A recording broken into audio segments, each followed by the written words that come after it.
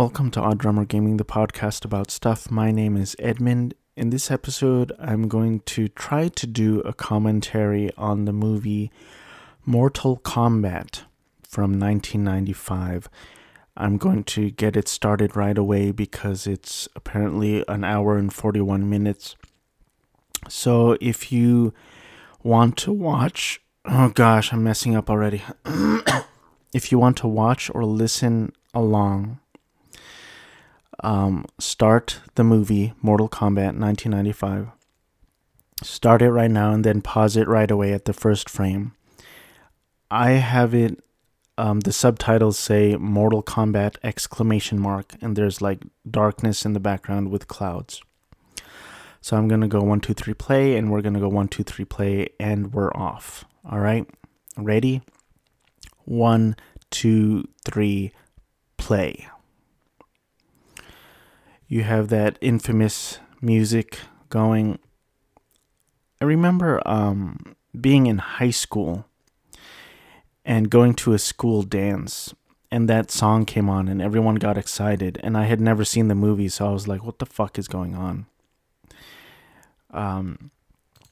Anyway, credits are rolling, there's some fire going on. I'm going to start with the movie beat. I'm going to talk about Jaws for a little bit. At this point, I watched it a week ago. And like I've mentioned many times before, my memories sucks. So I wish I had spoken about this right after I watched it, but I didn't. I did mention I wanted to... here's Louis Kang's brother going against Shang Tsung, I think. I wanted to watch the documentary called The Shark is Still Working. I still haven't watched that yet, but I don't want to postpone talking about Jaws anymore. Why it took me to 2022 to watch Jaws for the first time, I don't have a good reason for that. I was born in 1985. So I was born 10 years after this movie came out, Jaws. I was also a pussy when I was a child, so I probably didn't want to watch scary things, and I just never got around to it. But I finally watched it now because Kevin Smith mentioned on Smodcast that documentary. Here's first appearance of Liu Kang. So just a little background, as if anyone needs background on the 1975 Jaws, but it came out in 1975. It's listed as an American thriller film directed by Steven Spielberg, based on the 1974 novel by Peter Benchley. It also stars Richard Dreyfuss, Roy Scheider, Robert Shaw. I like Jaws a lot. I usually edit out when I cough or clear my throat or gross, airy, phlegmy sounds, but we're doing a commentary. I hated this line. There's only one person I trust, Jax, and you're talking to her. It's one of the biggest things I didn't like about this movie is the dialogue. It's very cheesy. I found this movie much more cheesy than Street Fighter, and Street Fighter came out, I believe, 1994. So I don't know how to explain that. Back to Jaws, but I felt like it was a little long and a little slow, but I think that was necessary. You had to establish like this town, the characters, what's going on, and it's this slow build up to the third act of the movie. But I did like it a lot. First time, I didn't recognize Roy Scheider, so I don't think I've ever seen him in anything. I believe he was in All That Jazz, which I've never seen. Richard Dreyfuss, I recently saw him in that movie with Dakota Fanning and Wanda Maximoff. I think it's called Very Good Girls. He played the father of Wanda, and spoiler alert, he ends up dying. But and he's inexplicably married to Demi Moore. I briefly want to talk about Robert Shaw. Robert Shaw, this performance to me is one of the best performances I've ever witnessed on film. He plays Quint, and it's probably one of the best characters I've ever seen on film. I just thought it was amazing. I mean, talk about disappearing into a role, you know? I hope my clicks aren't overwhelming me annoying. Here's the first appearance of Luke. I almost said Luke Cage. Johnny Cage. Very, very cheesy. Let's dance. So back to Jaws. Robert Shaw playing Quint. The fingernails on the chalkboard. I watched this movie and I believe that guy existed on the screen. Incredible performance. I don't think he was nominated for anything for this movie. And of course, there's no nifty little chart on the Wikipedia page. It's won 3 Academy Awards: Best Film Editing, Best Original Dramatic Score, Best Sound. It was nominated for Best Picture, losing to One Flew Over the Cuckoo's Nest. Spielberg greatly resented the fact that he was not nominated for Best Director. John Williams won the Grammy Award, BAFTA Award for Best Film Music, and Golden Globe Award.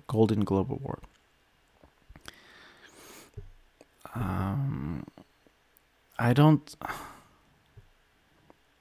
know. Maybe he was. I don't see anything listed about Robert Shaw. I've never seen him before or in anything. I just thought it was an incredible performance. I'm hesitant to call it a 3-person play at the end. It was so epic, that third act on that boat. It was very good. I liked it a lot. Also, I wanted to mention that Steven Spielberg I associate with schmaltz, especially watching that documentary on Steven Spielberg. I'm sure I'm saying it wrong. But, did he direct E.T.? Why don't I know that? I should just know that.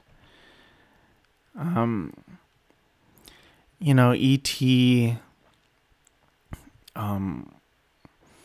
Jurassic Park. He's done a bunch of very good movies, obviously. But Ready Player One, to quote a recent movie, I associate him with schmaltz.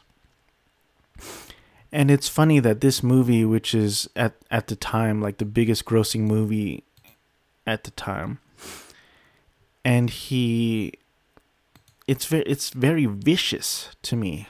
I'm gonna drink some water. Like Roy Scheider's looking through that book of shark injuries. There's some jump scares, which, Spielberg has done jump scares like in Jurassic Park, but there's a viciousness to Jaws that I just wasn't expecting from him. And I would consider it a horror movie. They list it as a thriller, but there's a few moments in the movie that caused me to jolt. I didn't really say much out of my mouth. I didn't scream, but my whole body like jolted. And it's a very good movie. I wonder why.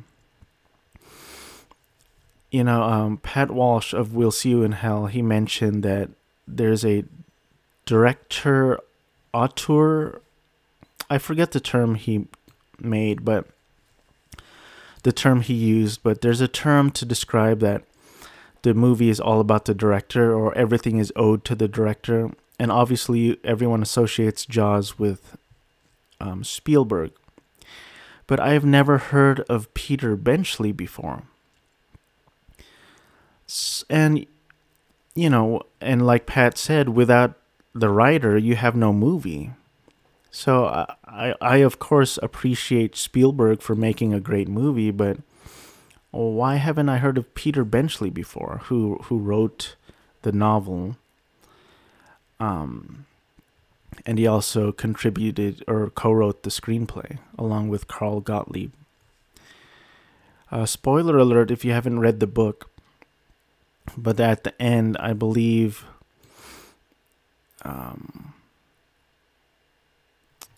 what's Richard Dreyfuss's character's name? Hooper? Anyway, Dreyfuss's character dies in the book, along with Quint. Not at the same time, but... So it's interesting that he survived. So here's the first appearance of Raiden. I want to talk about Raiden, but I will get to him more when I talk about other movies I've seen in the movie beat. Moving on from Jaws, let me highlight it green on my Excel sheet. I watched Top Gun Maverick. I don't even know where to begin with this movie, but this movie was so fucking good. I watched it in the theater.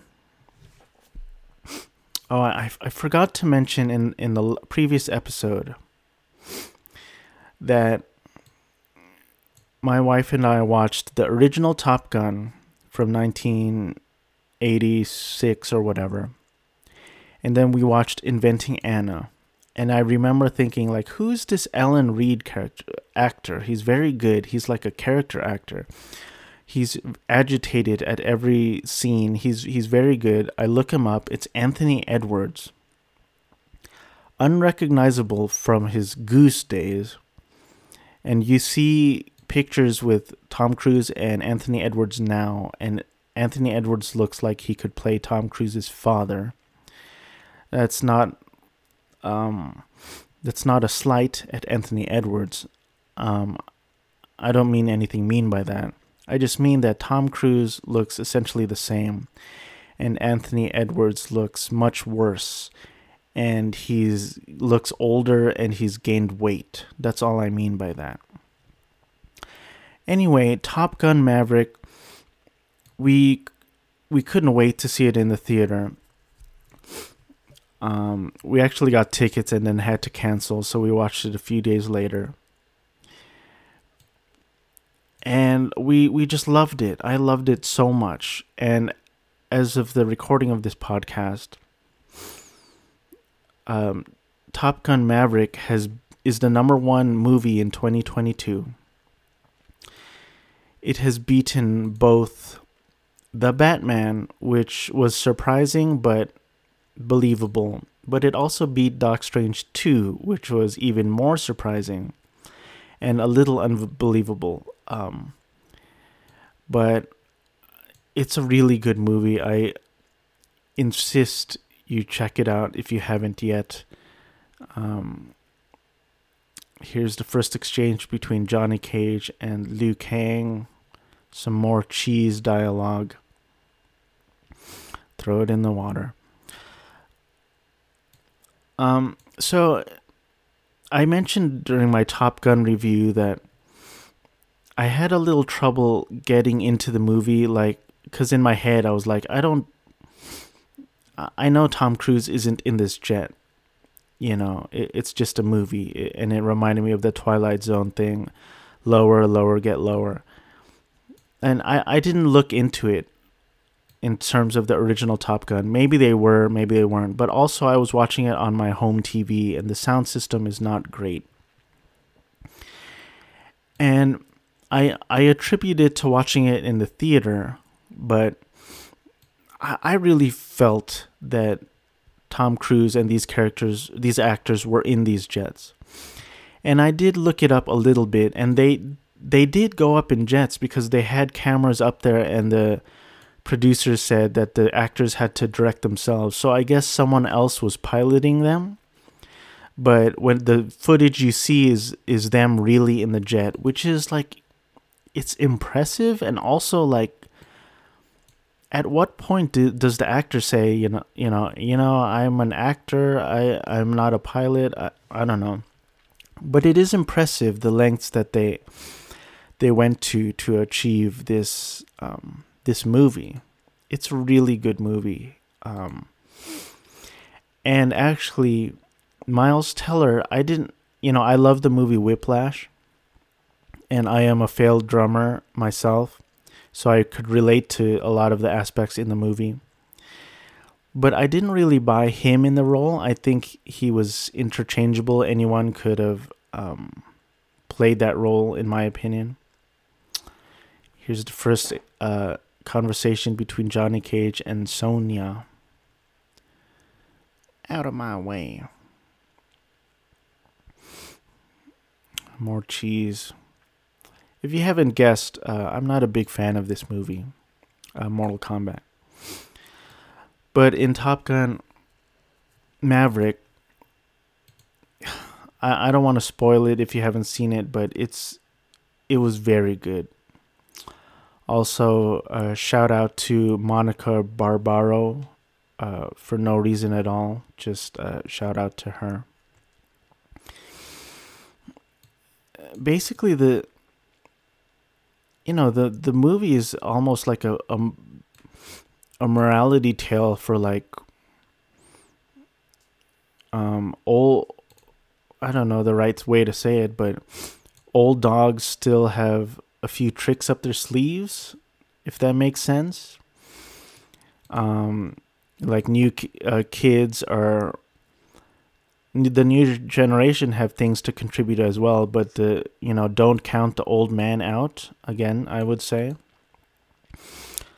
Oh yeah, Miles Teller. Miles Teller, I liked him a lot in this, so it's the first time I liked Miles Teller. I haven't seen a ton of Miles Teller movies. He was Mr. Fantastic, which I remember liking the movie just because the reviews for it were so bad, but I'm afraid to rewatch it again. Here's Scorpion and Sub-Zero.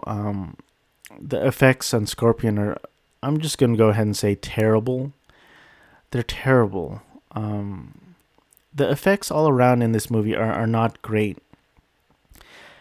And, I don't want to hate too badly, but it does bring down the movie. Like, the effects are not great. And it was 95, so, it's not like the 80s or the 70s.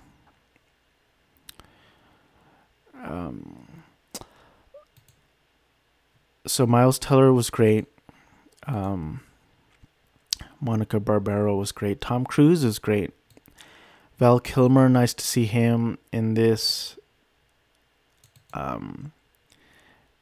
Meg Ryan and Kelly McGillis were not invited back for the sequel, which is interesting.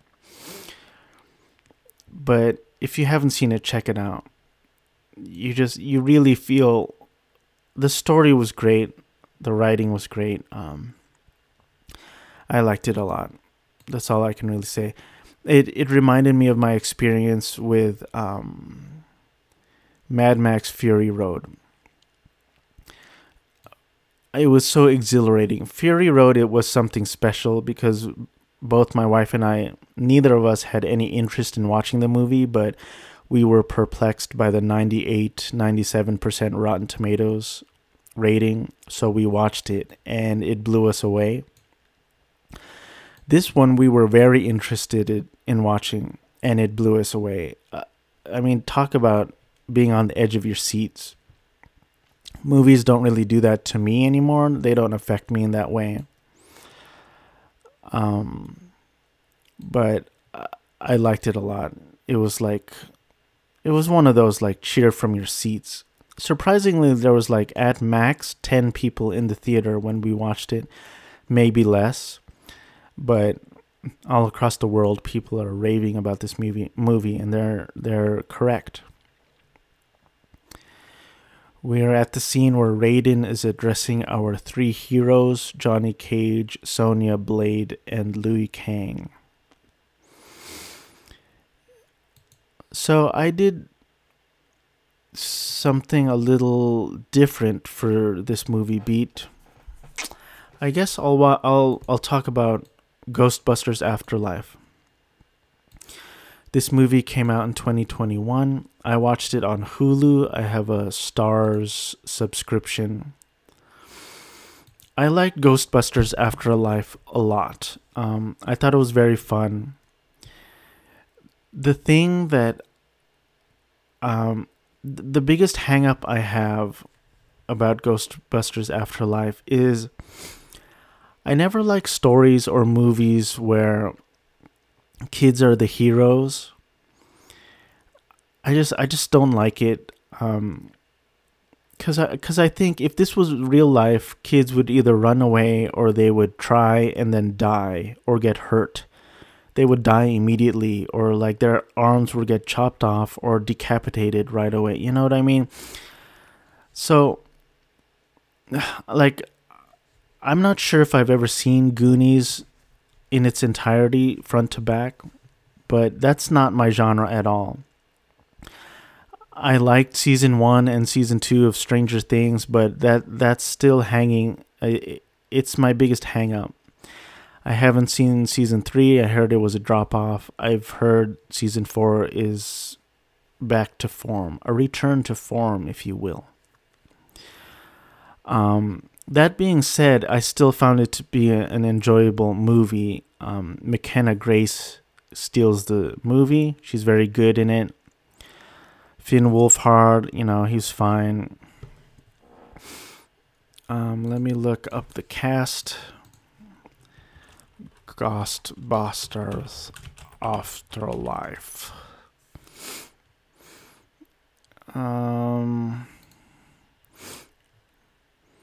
Cast. It's hard for me to like a little kid, but Logan Kim as podcast was fine. He's fun. He had some funny moments. Celeste O'Connor, I recognized from Freaky. She was very good in Freaky.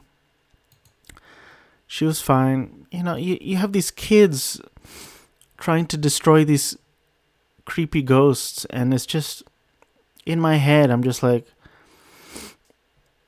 it's a fun movie, fun story, but really, kids are gonna beat them? I don't know. I have to update my list. I apologize. Give me 1 second. Dragon. There's Johnny Cage eating it in the water. So I like Ghostbusters. I feel like they should end it. I don't really feel like they should keep going with it. I watched the first one with my wife in the past few months in preparation for this new movie. I didn't feel the need to have her watch the second movie, so we didn't. And we actually watched the all-girl one a while ago, and it was fine. We didn't love it. So Afterlife was fun. It was like a fun adventure movie.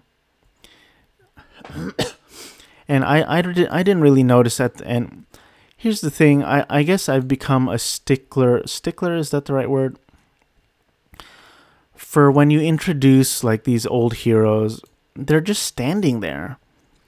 Like you have these kids in peril and the mom in peril, and and then you introduce Bill Murray, like, did you miss us? And they're just standing there. Like, I feel like they could have written in some sort of better hero moment for them.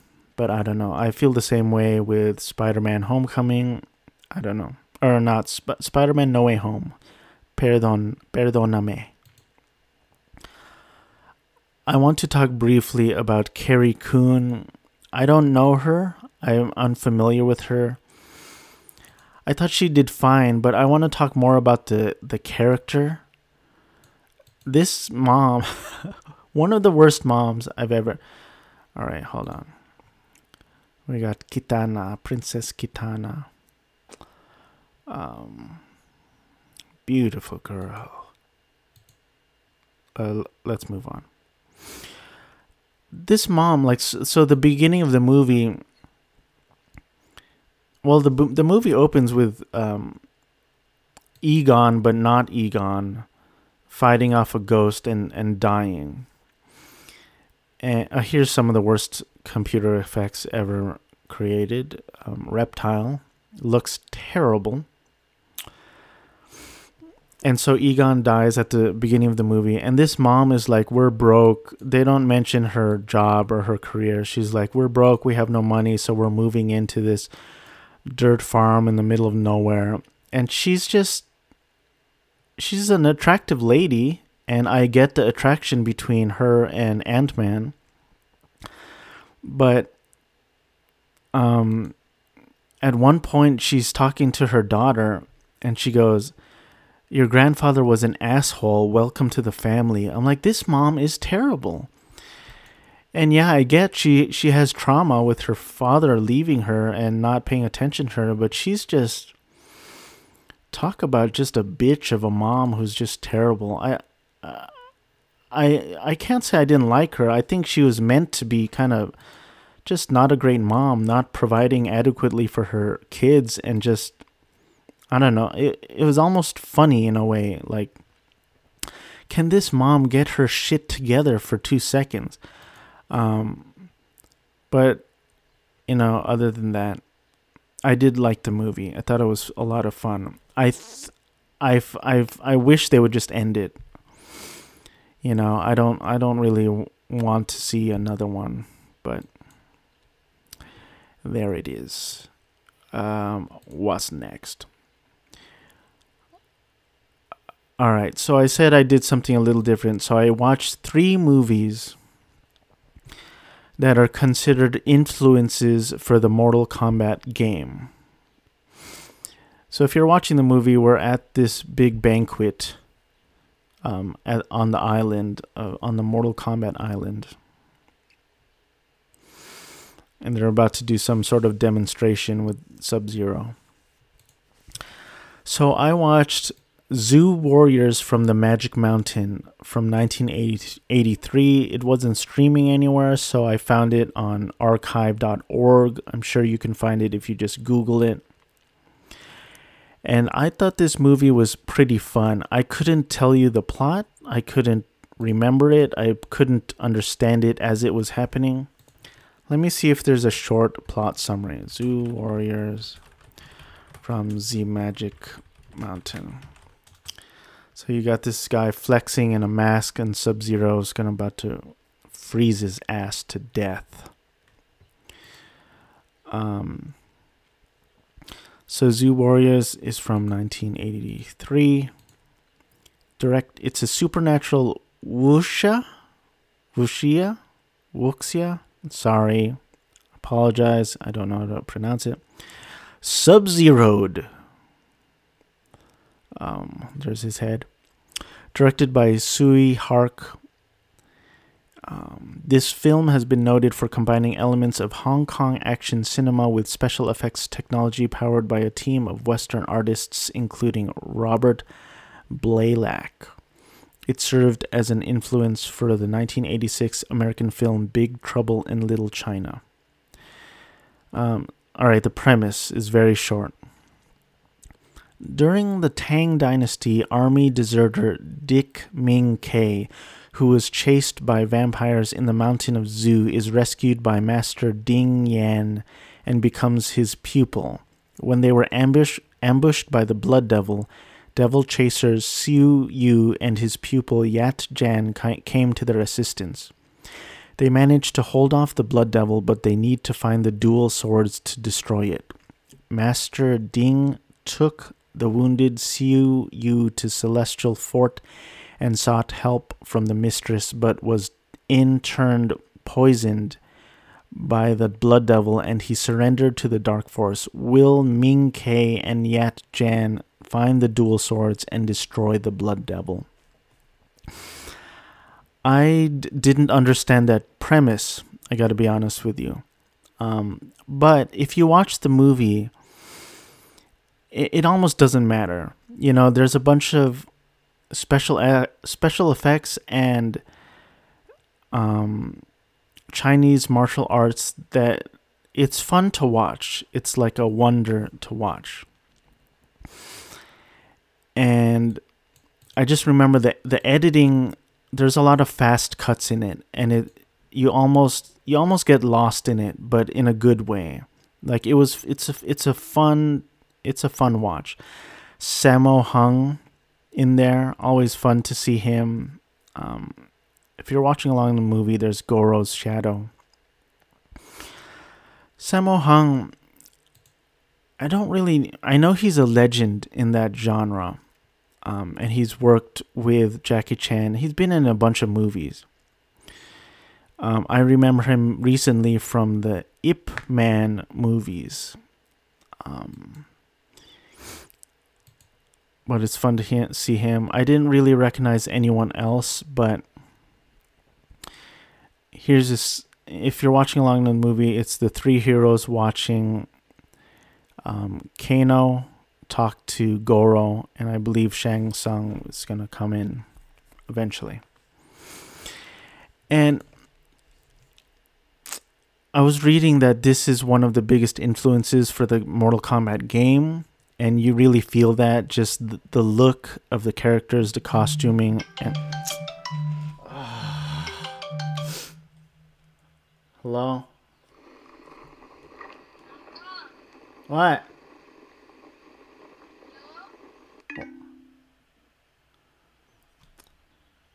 Fucking rude ass wife. She's gonna call again. I guarantee you. She's gonna call again. So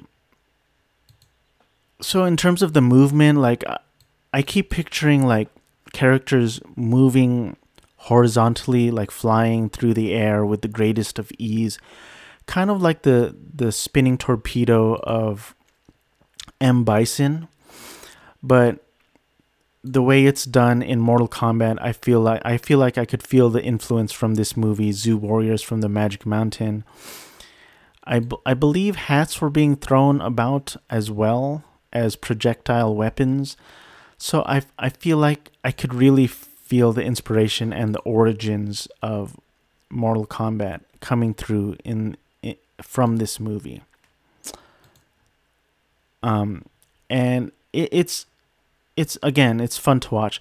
I remember my music teacher from college. He was like, did anyone see Hero? Like, it's a beautiful movie. As a man massacres hundreds of people, but it's beautiful. That, I guess I was reminded of that quote. So like I couldn't really understand a lot what was going on, and the plot was a little hard to follow, but at least it was fun, you know, at least I can say that. And this movie was an influence on John Carpenter's 1986 film Big Trouble in Little China, which is my next movie.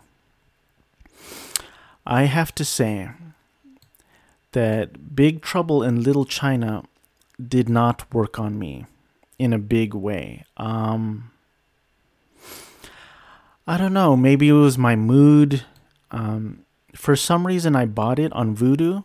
This movie came out in 1986. I'm guessing either Pat or Joe mentioned that they liked the movie, that they had fun. That's why I bought it. I probably bought it for $4.99 on Vudu because there's no other conceivable reason I would buy that movie. But I bought it, and I tried watching it with my wife a long time ago, and we got through the intro, but we didn't get any further than that. But this time I watched it all the way through. My dogs are barking, and I don't know what to do about it. Jesus Cristo. The fucking mail comes, and these dogs go nuts.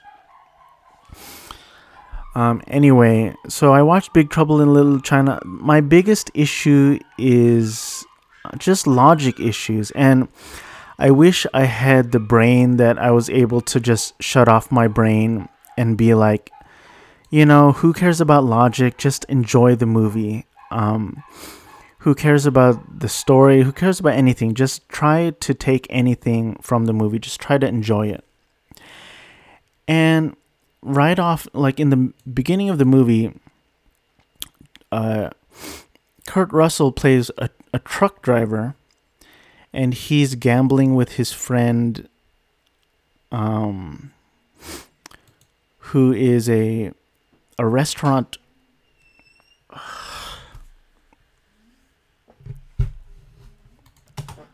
What? All right, folks. Just to explain a little bit what happened.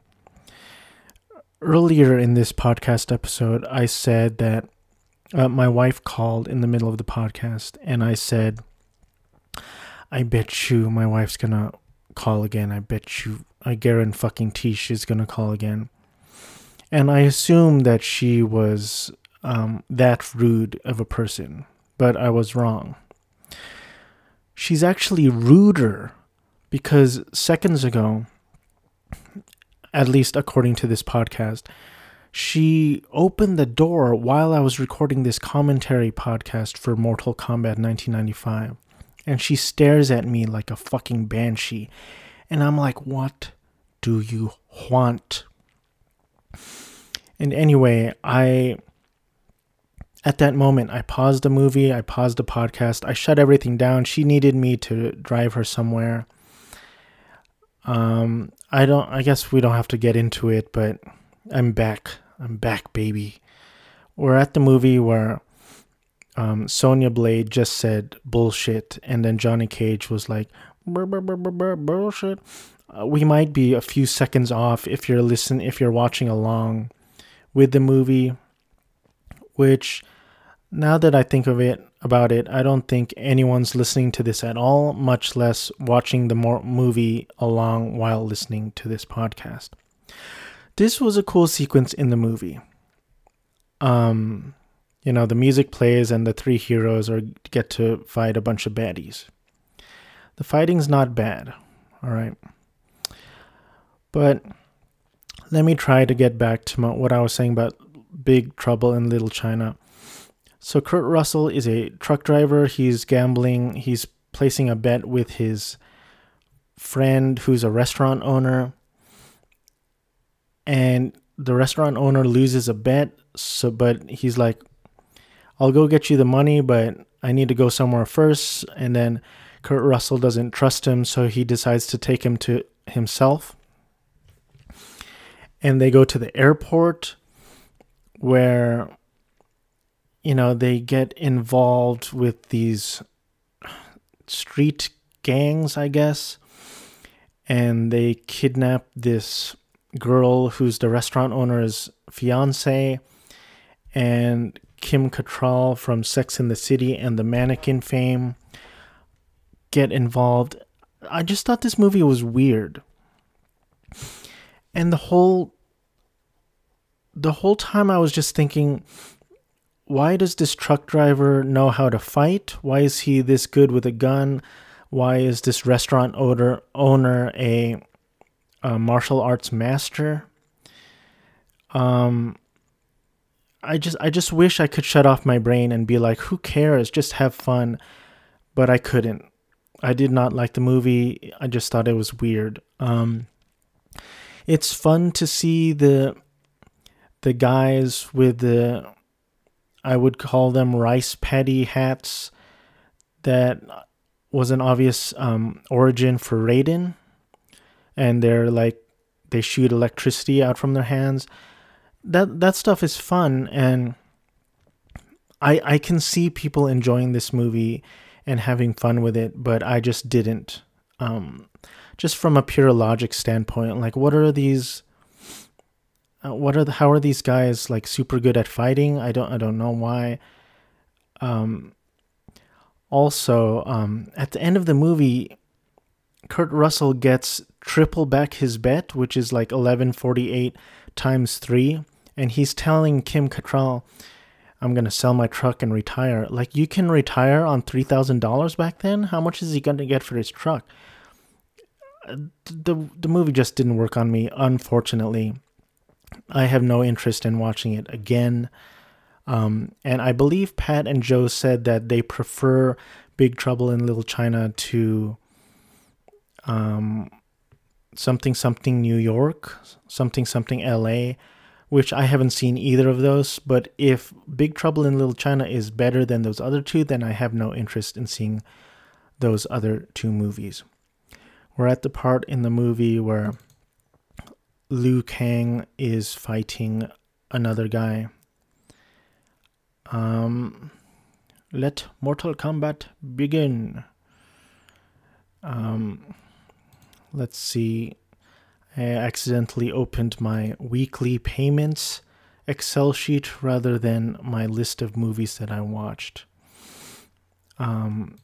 So in the spirit of watching movies that inspired Mortal Kombat, I also cracked open my Bruce Lee Greatest Hits Criterion Collection set, and I watched Enter the Dragon.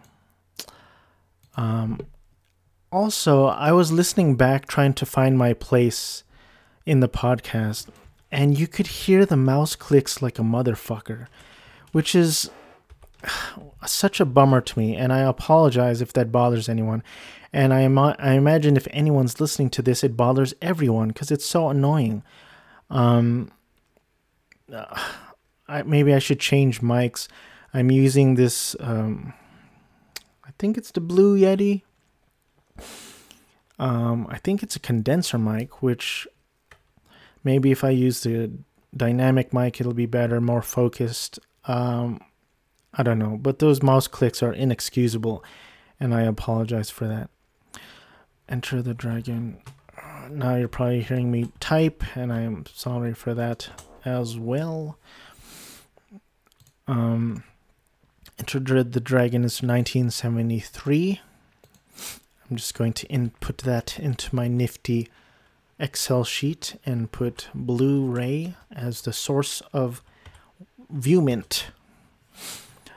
So here's the thing about Enter the Dragon. I watched it today, and it's one of those things where I respect and admire it more than I enjoyed it. It's similar to like the Superman. Your soul is mine. So I watched Superman in 2022 or 2021, whenever it was. And you're obviously watching a movie from 1978 and 2022. At this point, you know, Marvel is kind of dominating, but DC has made many movies since. So you're watching a superhero movie, which was like at the forefront of the age of superhero movies, I would say. And you gotta say, like Superman No Way Home or Spider-Man No Way Home, Doc Strange 2, these movies probably not, would not exist if it were not for the efforts done in the Superman age of movies, 1978 and so forth. So I admire and respect it, but you're dealing with older technology, lesser budgets, so on and so forth.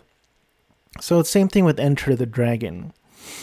I admired and respected it, but I just feel like at this point, I didn't grow up on Superman. I didn't grow up on Enter the Dragon. I grew up more on like Jackie Chan movies, and I grew up more on the X-Men movies. So like I respect what it did, and I admire all that it did, and it's looking at the Wikipedia page. Did I just exit it? 1973, directed by Robert Klaus, written by Michael Allen. By the way, we're at the movie where Kano got a knife in his hand, and he's going to fight Sonya Blade. The film Enter the Dragon stars Bruce Lee, John Saxon, and Jim Kelly.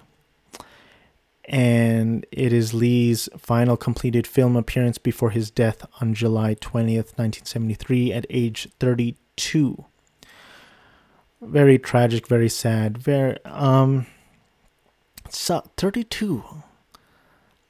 That's so young. So young. That's from Rush Hour. So young. Enter the Dragon is widely regarded as one of the greatest martial arts films of all time. So like I get that, and it's one of those things, like so many modern martial arts movies might not exist if not for Enter the Dragon. Look at this shot in the movie.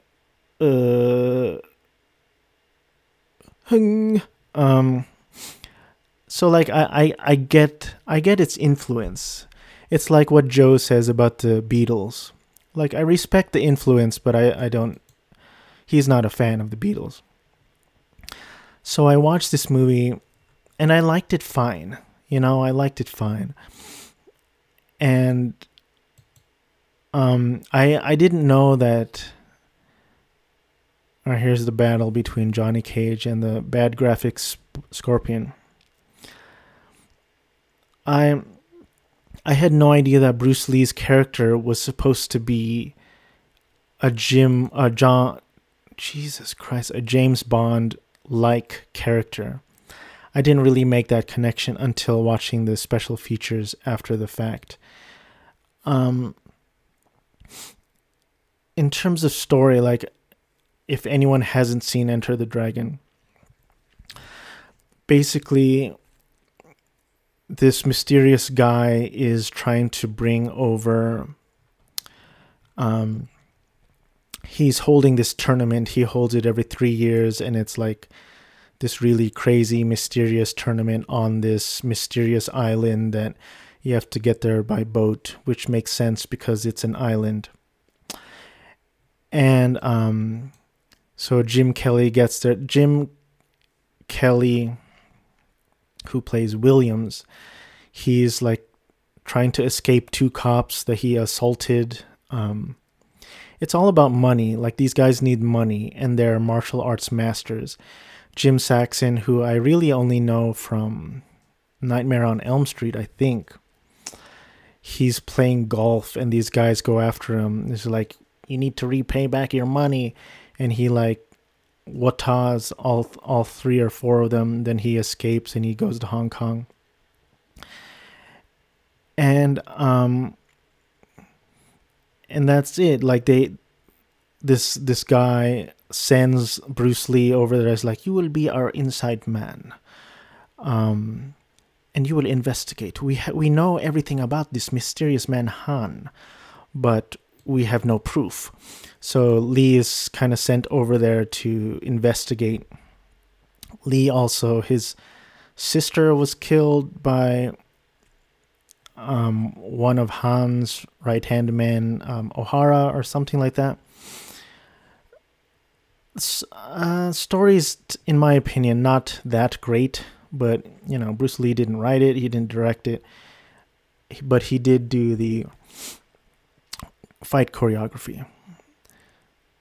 Here's Johnny Cage and Scorpion fighting in hell, I guess.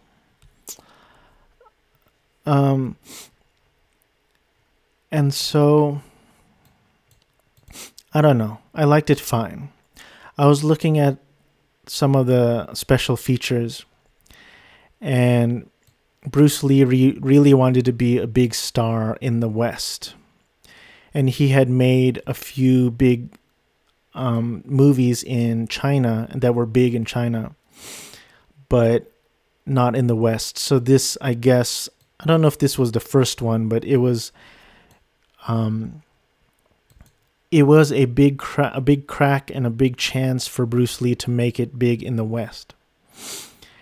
And according to this, the budget was $850,000 and it made over $400 million. And it was a huge hit, and he never got to see it because he died before this movie was released, which is very sad. I guess the studio or the producers or whoever wasn't sure if the West was ready for an Asian star in a big movie. So they decided to cast Bruce Lee, a white man, and a black man to try to attract as many fan bases as possible. So they cast Bruce Lee, John Saxon, and Jim Kelly. And it kind of works. I wish at the end where they were fighting everyone, I wish Jim Kelly was with them. That would have been cool to see the three of them fighting a bunch of goons. But spoiler alert, if you haven't seen 1973 Enter the Dragon, Jim Kelly's character Williams kicks the bucket in the middle of the movie. So he is unable to fight at the end of the movie. So, all right, here's Johnny Cage. He gets a shield, a convenient shield, and he blocks from Scorpion's fire breath. He grabs an arrow. He hurls it at Scorpion. It pierces his shoulder arm. He does a whippity wappa knife cut. His guts come out. Looks pretty cool. He cuts his skull. This scene's cool. Look, it has some fun stuff. I will admit. That dialogue in this movie has really brought it down for me. Why is there an unscathed "To My Greatest Fan" Johnny Cage? Like, was it in his pocket? Why wasn't it wrinkled or torn as he fought or descended into hell? Like, why is it just unscathed? That was weird to me. Maybe it was, I'm sure it was supposed to be a joke, but come on. Come on. So we got Liu Kang and Kitana. What's funny is so Sammo Hung is in Enter the Dragon as well. I believe he's the one fighting Bruce Lee at the beginning of the movie. He's not listed. He's listed in the casting. Sammo Hung also has an uncredited role in the opening fight scene against Lee at the start of the film. It says Jackie Chan has an uncredited cameo. I don't think that's the right way to say it at all. Jackie Chan he wasn't anybody back then. Maybe he was like a big stunt guy, but it's not an uncredited cameo. He was playing a bunch of the goons, a bunch of the enemy guards that you barely get to see his face. So I don't know why they're trying to make it seem like he had a bigger role in this movie than it was, but it's not an uncredited cameo at all. I didn't think it was. The screenplay title was originally named Blood and Steel. Bruce, on the special features, Bruce Lee was known as the Little Dragon. That was his nickname. He was born in the year of the dragon, and his nickname was the Little Dragon. So he wanted this movie to be all about him. So he wanted it to be called Enter the Dragon, and the studio producers, they hated that title because they thought it sounded like a children's movie, and they wanted to make this movie into a franchise, like a trilogy of sorts. And Bruce Lee said, I refuse to make this trilogy unless you change the name to Enter the Dragon. And also they talked a little bit about how Chinese people criticized for Bruce Lee because he wanted to teach martial arts to everyone and everyone. And Chinese, the grandmasters were like, you should only teach it to the Chinese. Which, I'm trying to look and think about that in an open mind and an open heart. You have these old guys. Okay, we got Liu Kang fighting Sub-Zero. And you have these old guys who are kind of stuck in their old ways, and I can understand trying to respect tradition. I can understand that, because if that's what you were taught your whole life, this is what we were taught, don't break away from tradition. I get that. And respecting tradition, I can understand that as well. But at the same time, Bruce Lee was like, I don't consider myself Chinese. I don't consider myself American. I consider myself a human being, and I want to bring that to the rest of the world. So he, according to the special features interview, Bruce Lee was one of the first people who taught like black students and people outside of the Chinese culture. And he was criticized for it, but Bruce Lee was like, I'm going to teach whoever, whenever, who are interested in martial arts. And a lot of people attribute Bruce Lee and perhaps Enter the Dragon for starting MMA.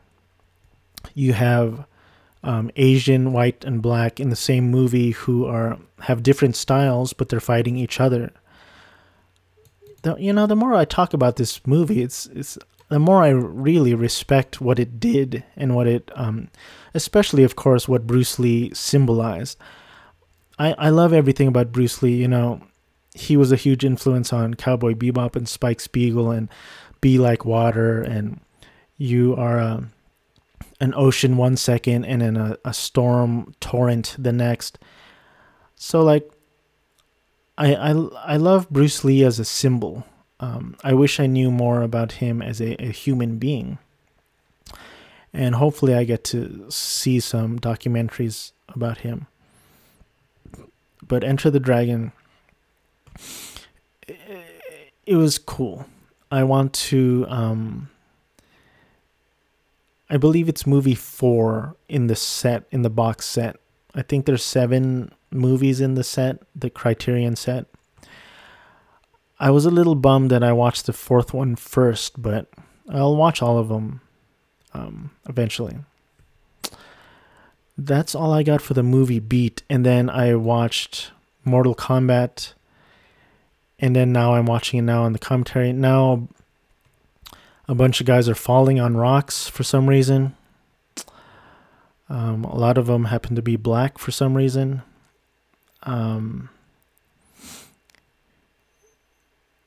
It was the moment where they're like, now we have let the humans win long enough. Let's fight back. And now Goro's entering in. It's cool that Goro's kind of a puppet animatronic. And he did look kind of weird in the new one, in the 2021 Mortal Kombat. Like full-on CG and not great CGI.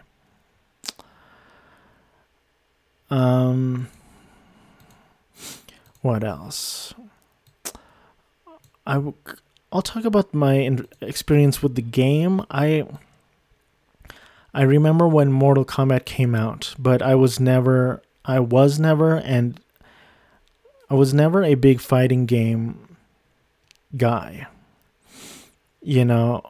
Street Fighter came out when I was a kid, and it was fun. I enjoy playing it then and now, but I vastly prefer story-based games. Like, that's why I'm a huge Final Fantasy fan. So these games don't really do it for me.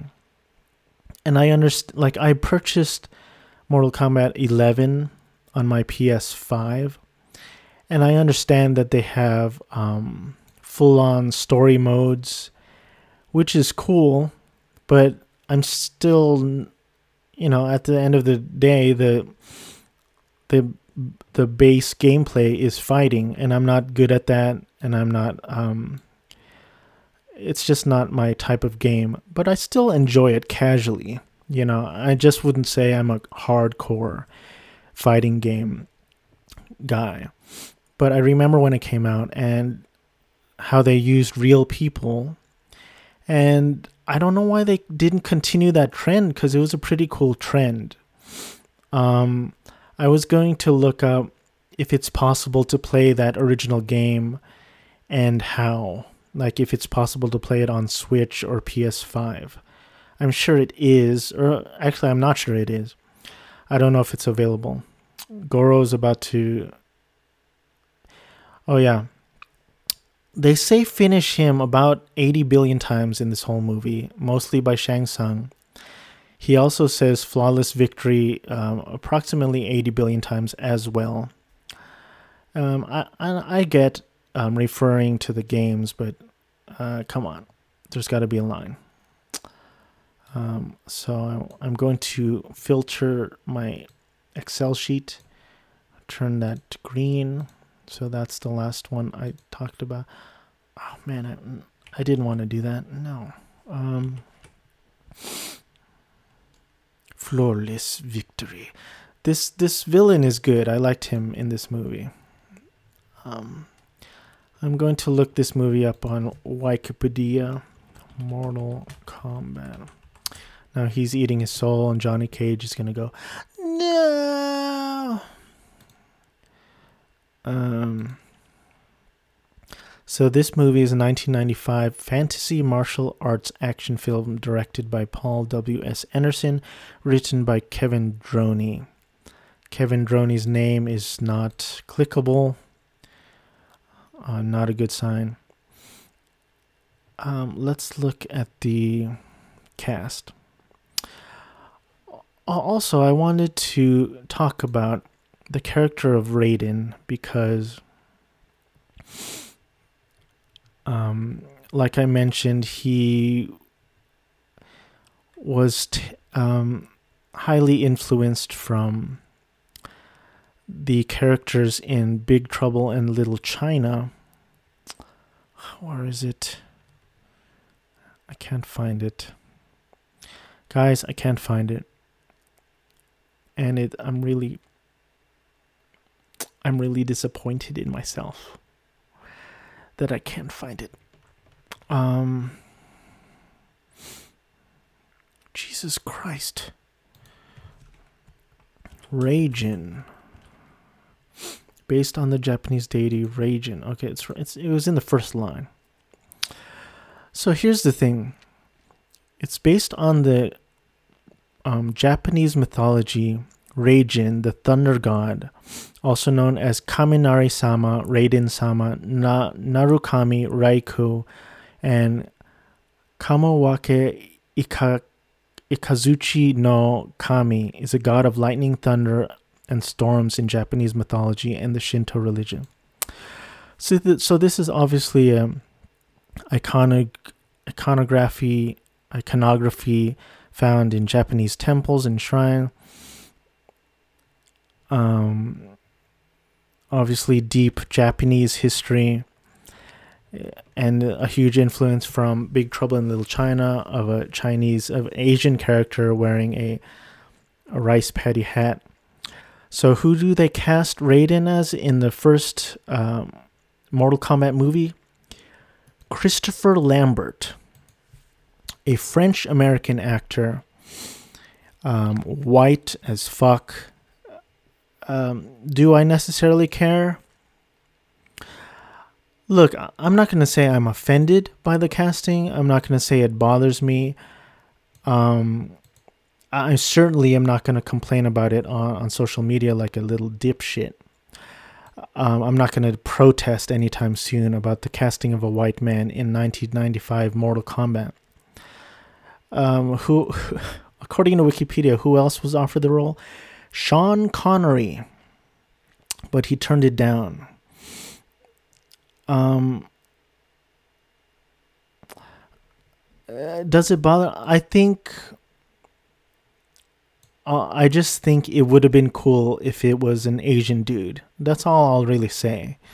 Um, if you're gonna have a character, a god of thunder who is based on the Japanese thunder god, I don't know. It would have been cool to have an Asian dude in that role. Um, at least they had the intelligence to cast an Asian dude as Liu Kang. Um, so you got Christopher Lambert as Lord Raiden, Robin Shu as Liu Kang. Who is this guy? He's a Hong Kong American actor, martial artist, and stuntman. Gobei in Beverly Hills Ninja with Chris Farley. Jeez. Jen in Street Fighter: The Legend of Chun-Li. Haven't seen it yet. 14K in the Death Race films. I haven't. I'm not too familiar with his filmography. I thought he was fine in this role. If you're watching along in the movie, Shang Tsung is talking to Johnny Cage. Johnny Cage is saying he wants to challenge Goro. Let's see who else. Lyndon Ashby as Johnny Cage. You know, I don't blame. Oh, Raiden's coming in. White Raiden. They should have called him White Raiden. Lord White Raiden. I don't blame him for his portrayal in this movie. I think he was written that way and he was directed that way.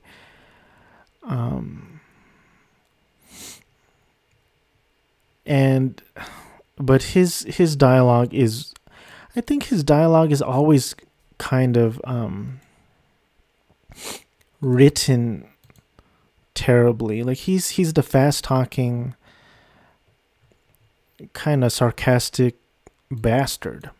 He also starred in a movie called Sub-Zero, which I believe is not related to Mortal Kombat at all. Sub-Zero is a 2005 Canadian action film directed by Jim Wynorski under the alias J. Andrews, starring Costas Mandylor, Lyndon Ashby, and Nia Peoples. I'm not familiar with this guy either. He played a commander in Iron Man 3, which I bet he was excited about. Iron Man 3 was released 9 years ago, which is troubling, to say the least. Kerry Hiroyuki Tagawa as Shang Tsung. He's played this character in a bunch. In this movie, in Mortal Kombat Legacy, and for the 2019 video game Mortal Kombat 11. So he really embraced this character. And he's good in it. He brings kind of a calm kind of gravitas to the role, I would say.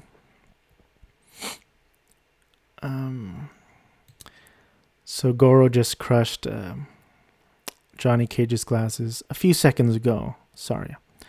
Let's dance. So bow right in the balls.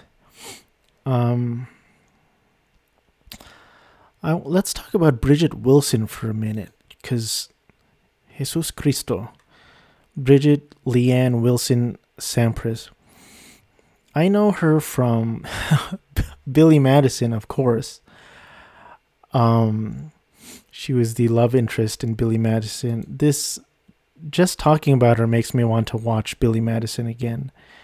Adam Sandler also has a new movie up called Hustle, I think, on Netflix. He plays an aging basketball coach. I'll probably watch it. You know, every time I watch an Adam Sandler movie, they're never as bad as I think. They always have a few laughs in them, even the worst of them. I mean, I watched Lil Nicky, and there's some laughs in there, you know.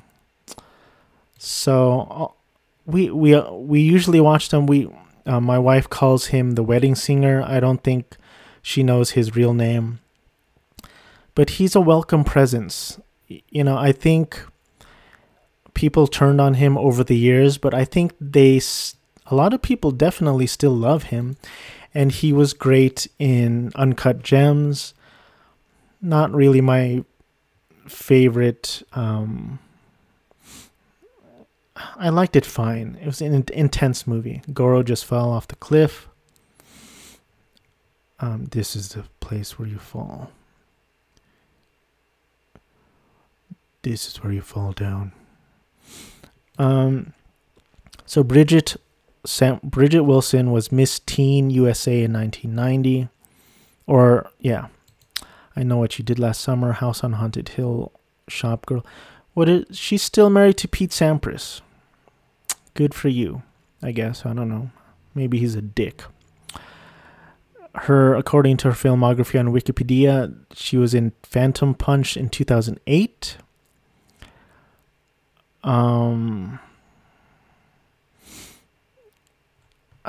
Maybe she retired in 2008, unfortunately. That sucks. She's listed as a former actress. That's sad. Well, maybe it's her choice. Maybe she wants to focus on her kids. Someone has to. Her voiceover and likeness based on her role in the 1995 live-action film were used in Mortal Kombat 11 2020 for a skin pack. So I don't even know if she worked on it. It could have just been archival footage. White Raiden. But Bridget Wilson, let's Google image her. Just to, for research purposes. I think it's important for an audio podcast that we Google image her.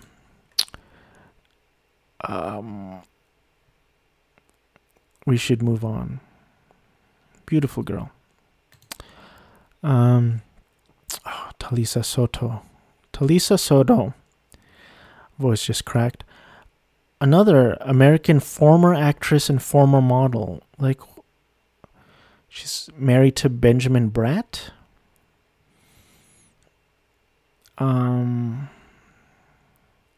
They have 2 children. Does this movie just make people retire? They're like, I made it. This is the peak of my career. Let's Google image Talisa Soto.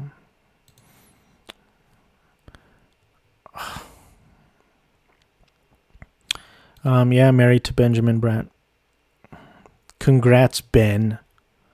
Congrats, Pete Sampras. Alright,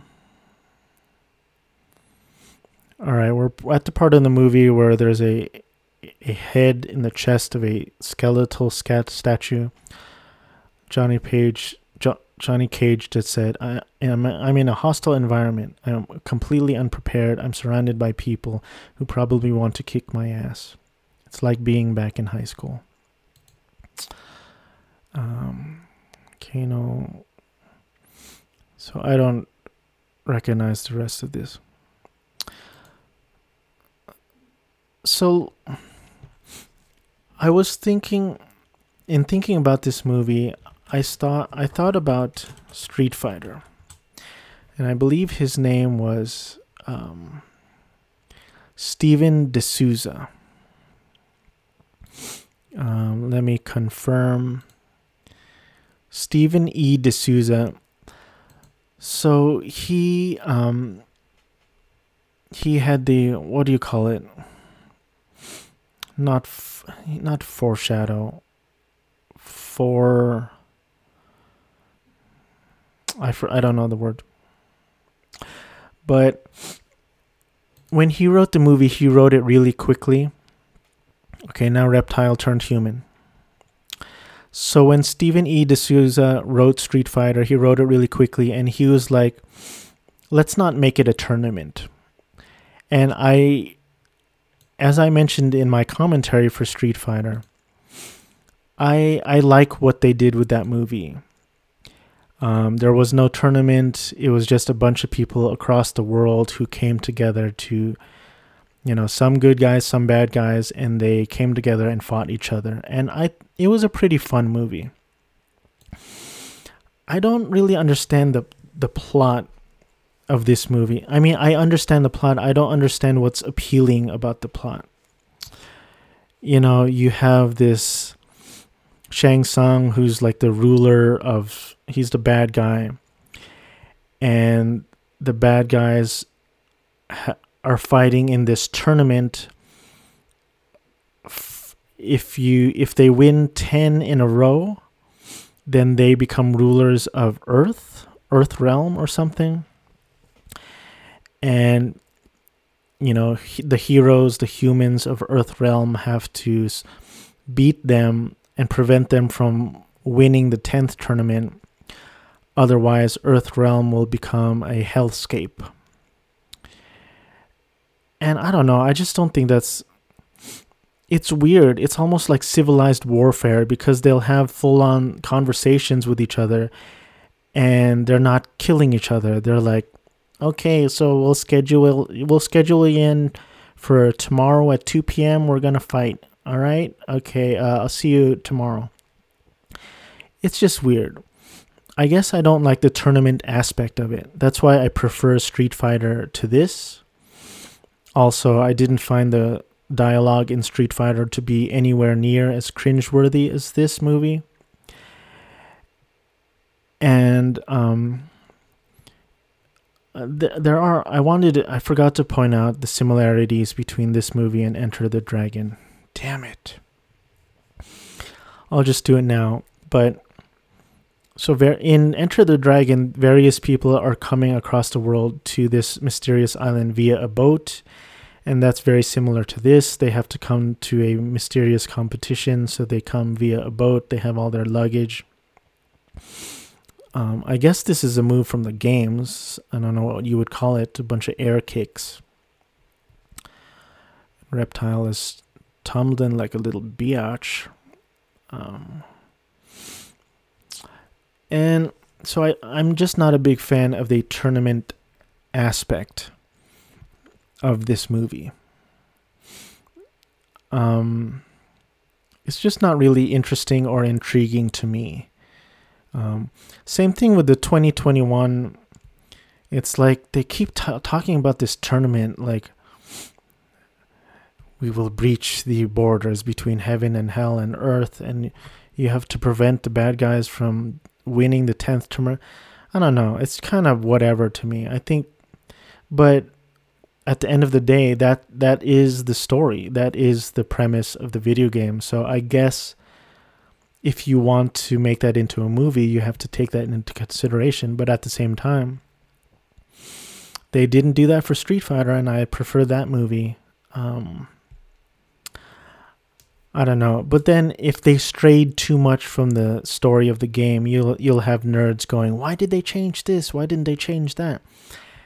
And I'm complaining the other way. Like, why did they keep it a tournament story? I don't know. We are at an hour 16. I'm done with my movie corner. I guess I wanted to talk about this thing.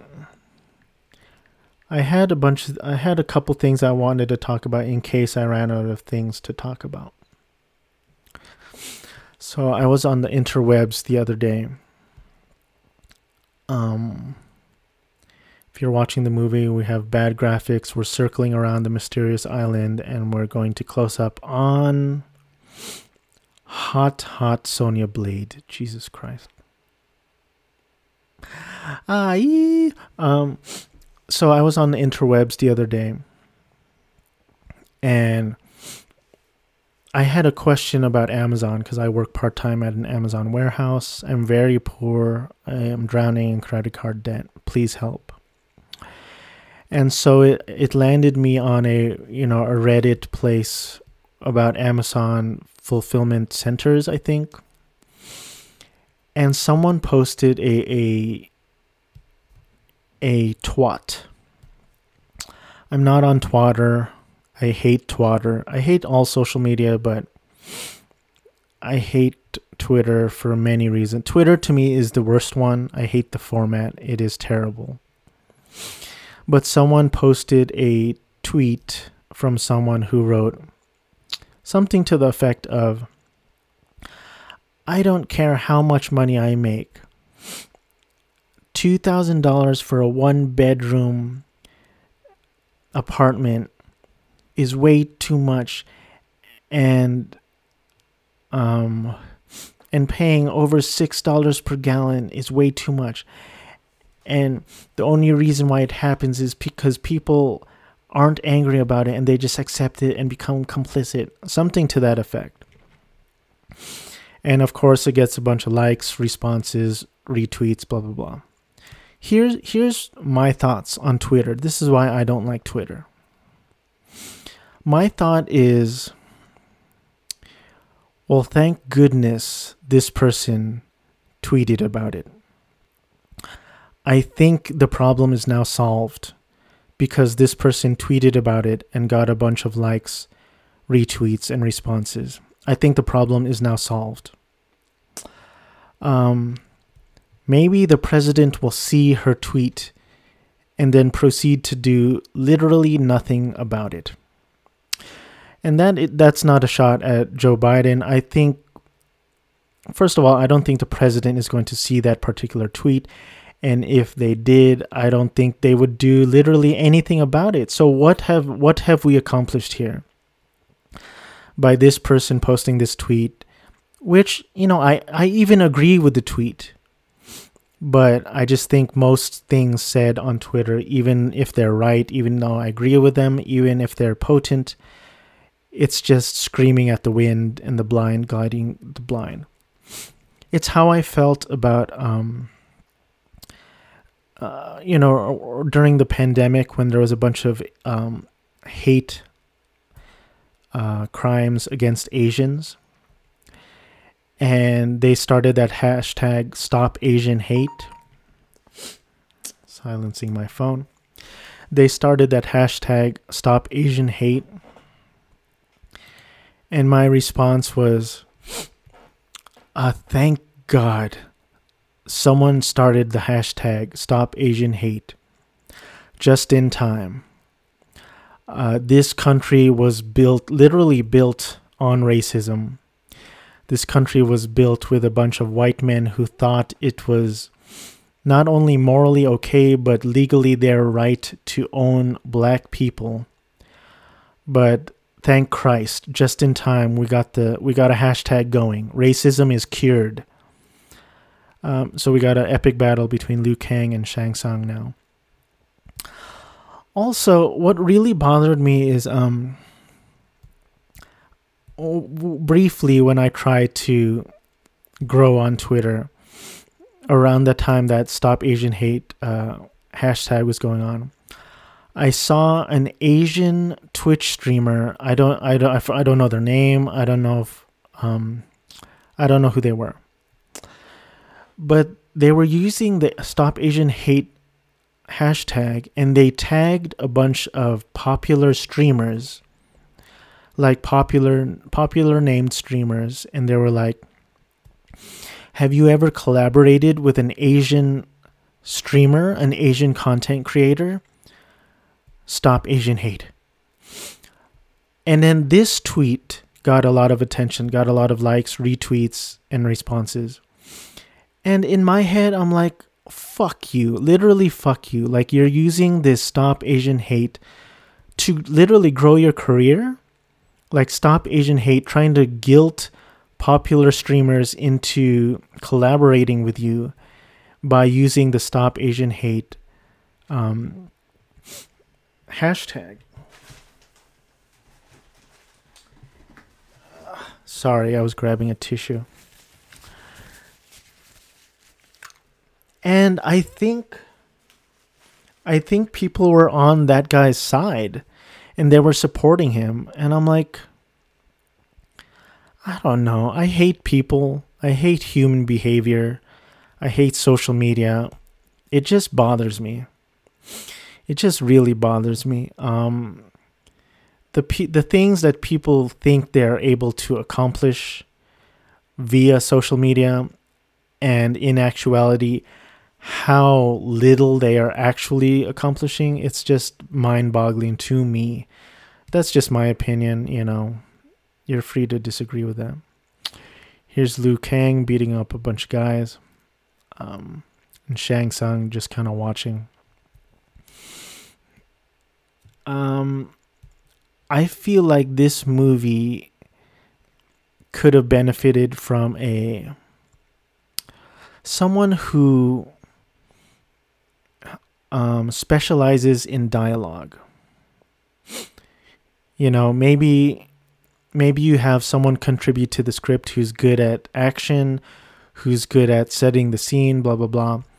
But I feel like this movie could have benefited from a dialogue specialist to work on toning down the cheesiness.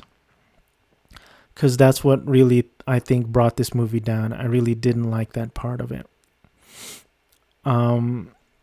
This movie could have been a lot more fun and epic if you take out all the cheese. Like lines like Sonya Blade saying, "There's only one person I trust and you're talking to her." And then practically every line that comes out of Johnny Cage's mouth, it takes me out of the movie and it makes me not enjoy the movie. Shang Tsung just changed into Liu Kang's brother. I don't know if it's little or older brother. This movie also should have only starred Talisa Soto and Bridget Wilson. I probably would have liked that a lot more. Benjamin Bratt. Benjamin is a fucking brat. Benjamin Bratt is a brat. I recently saw, well, not recently, but months ago, I saw that animated movie, Mortal Kombat, and I liked how dark it was, but it's the same plot. They always go to this mysterious island to do this tournament, and I don't know, I wouldn't mind if they broke away from this tournament plot, make something new, or maybe they have, and I just haven't seen it. We're at the 1 hour 25 minute mark. We're going to the 141. We're doing a home run. We might be a few seconds off if you're following along with the movie. I apologize for that. Let's look at Mortal Kombat Annihilation. Robin Shou reprises his... Robin Shou comes back. Talisa Soto comes back. James Remar plays Raiden, so another white man. Bridget Wilson didn't come back as Sonya Blade. It's someone called Sandra Hess. I gotta be honest, I'm not looking forward to watching the sequel, but I think I have to for the podcast. Get over here. So even in the games, I preferred prefer the classic Street Fighter to the classic Mortal Kombat. And I'm assuming Mortal Kombat has seen more success in the gaming division because Mortal Kombat is up to 11 and Street Fighter is, I think they're working on 6 right now.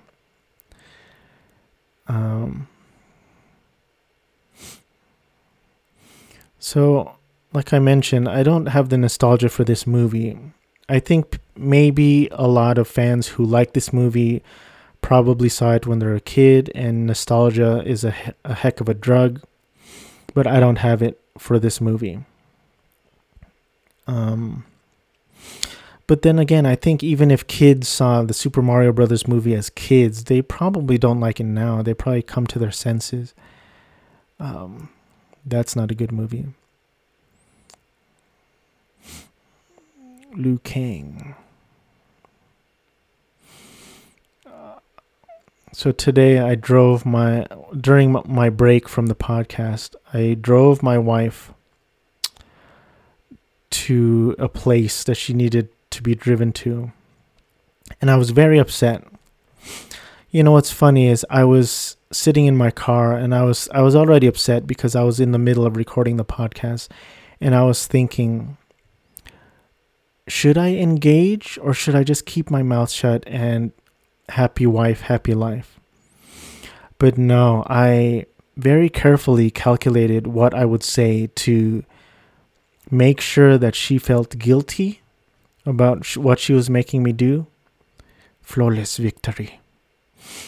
And to make sure that I was going to become the winner of this argument, I was careful in what I said to make sure that I ended up the victim and she was the enemy of all who lived. And so I really laid it on thick. I was like, I know you might not think that the podcast is important to me, but it's important to me. And I was like, good opening statement, Edmund. Keep going. And then she immediately felt bad. She's like, no, I think it's important. And I'm like, you can drive yourself. Why don't you drive? And she's like, no, I just want I know this is terrible. And I know I'm a bad person. There's nothing you can do. I'm incurable at this point. I am old. Look, his brother says one day we will be reunited, which is like terrifying. It's like, it means one day you will die and we will join me in the after death.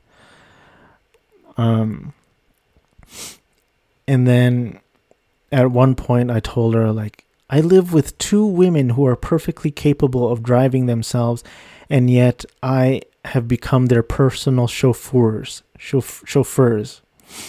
I was talking about her and my mom. My mom, I understand she is an old lady. She hasn't driven in many years. So I can understand me having to drive her. But my wife, on the other hand, why can't she drive? Because she's an Asian woman? Here's a close-up of Talisa Soto and Bridget Wilson.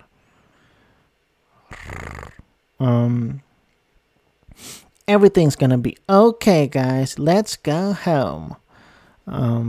Here's a triumphant moment with, for some reason, a bunch of kids waving blue flags.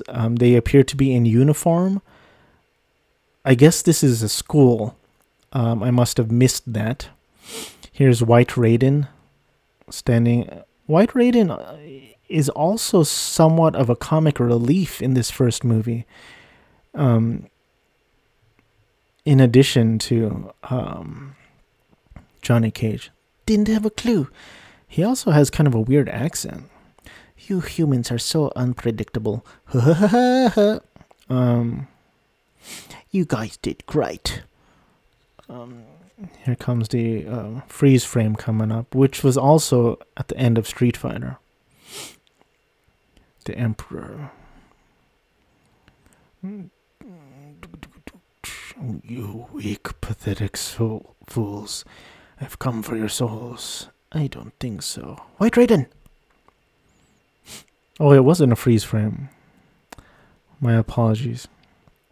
It might as well have been. Directed by Paul Anderson. Not Paul W.S. Anderson. I mean, he was listed in the credits as Paul Anderson. Not to be confused with Paul Thomas Anderson. So we did reach the credits of this episode, which is impressive that a person as narcissistic as myself could be able to talk for an hour, 40 minutes straight. But I did talk about movies a lot. I didn't talk about myself too much, I don't think. I'm kind of tired. I have work tonight, which is always dumb. I don't know how people work and survive. You know, I keep thinking that people go to their dead-end jobs where they're super unhappy. They're overworked and underpaid. And they do it to make not enough money. Their home lives are not good, not great. They have little to no money to spend on anything frivolous, let alone, food, or the other way around. They have little money to buy food, let alone anything frivolous. So we work our asses off just to survive, not die. And we're not thriving. There are people out there who are rich, who have jobs, like God knows how they obtain those jobs, probably through nepotism. And they make more money than they know what to do with, and they're able to live better lives than us poor people. And, it's easy to say, Edmund, why don't you get a better job? And my response, my mental health is not great. It's just not. How am I supposed to get a better job? So let me get a better job where they pay a couple dollars more for me to sit at a job that I hate. And then I'll bring that hatred home to my wife and my family. And I can't enjoy my weekends because I know Monday is coming. This is life. This is existence. To live is to cry. To live is to die. To live is to suffer. I can't think of anything else to talk about. This is usually where Pat and Joe end the podcast. Once they reach the credits, they're like, thanks for listening to the podcast. So I'm probably going to end it here. Father's Day is tomorrow. So happy Father's Day to my father and my father alone, because he's my father. And you should say happy Father's Day to your father and your father alone, because that's what a good child would do. Anyway, thank you for listening. If you like Final Fantasy VII videos, please check out youtube.com/OddDrummerGaming. If you like drums in video games, please check out youtube.com/DrumJ8. I posted a video to my YouTube channel for Final Fantasy VII videos because I took like a 3-week break just from being tired and unmotivated. But I did watch that recent 10-minute event where they announced some things for the Final Fantasy VII anniversary celebration. Put out a video. It has 34 views. Not great, but I want to be appreciative, because that's supposedly 34 people who came and took the time to watch my video. Maybe not all the way through, maybe just 5 seconds, but they did click on it, maybe accidentally. But I want to be appreciative, whether it's 1,000 views, whether it's 30 views, whether it's 2 views. So thank you if you have watched that video. I don't know what the future holds. I hope everyone's doing okay. I hope everyone's doing well. I hope this podcast episode finds you well. Take care of yourself.